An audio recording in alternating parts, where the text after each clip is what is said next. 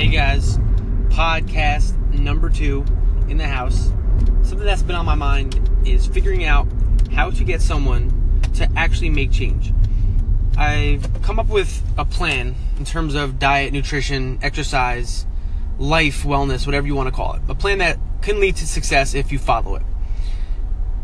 9 times out of 10, it is easy to perform. It is easy to go through.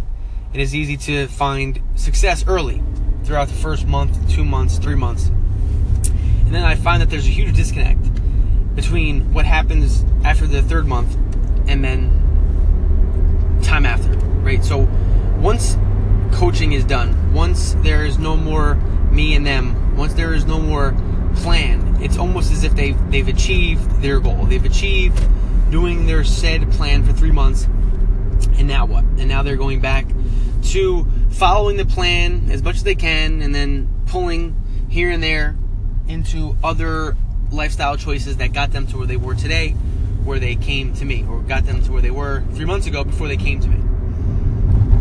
I need to figure out how to keep that going. How do you keep that ball rolling in that same direction?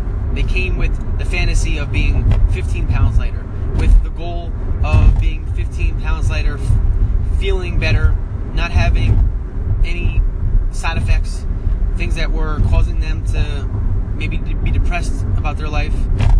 Why is it that without that accountability, without that constant drive, that they lose everything that they gained in those 3 months? Habits weren't necessarily created if they could easily be thrown out the window.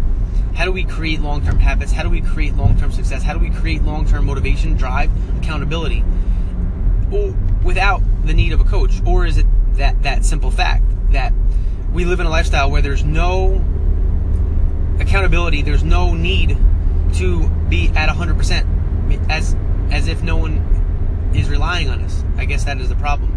We live in a society where you could manage being depressed and still manage living a lifestyle without affecting any other people around you.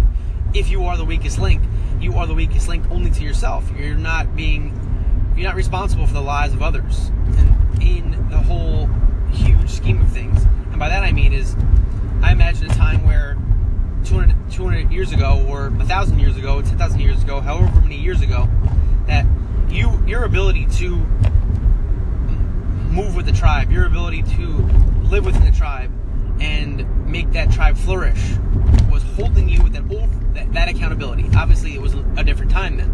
We didn't have distractions. We didn't have instant gratification. We had being as strong as you could possibly be for the good of the tribe. If you were, I'm sure, a depressed individual or someone who could not fend for themselves or hunt or gather, then how can you provide for the greater good? Here in society today, you could be depressed, you could be lonely, you could have issues, you could do anything under the sun and still be accepted and thrive.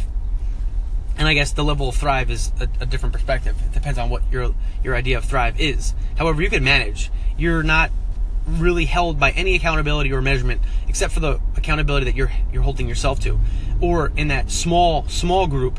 And again, your success or not doesn't matter to the group. A family of 5 who has one dysfunctional kid, that one dysfunctional kid can act accordingly without the other 4 family members perishing because of that 5th person. And I guess that we don't grow up in a society where you are held accountable constantly and you need to thrive, you need to be successful because of that need or that pressure, the external pressure to be successful is something I'm thinking about. Or does everyone need a coach? Does everyone need that hands-on time? Or is there other ways to implement strategies to get people to hold themselves accountable just as if I would if I was working with an individual? That is where I am trying to put my focus and attention. That is where I'm trying to now take that person that I've been working with for 3 months and instilling such strong passions, desires, and answering so many questions about personal life and reprogramming, getting new default mechanisms or behaviors, imagining themselves in the role of when they actually can now become successful and independent.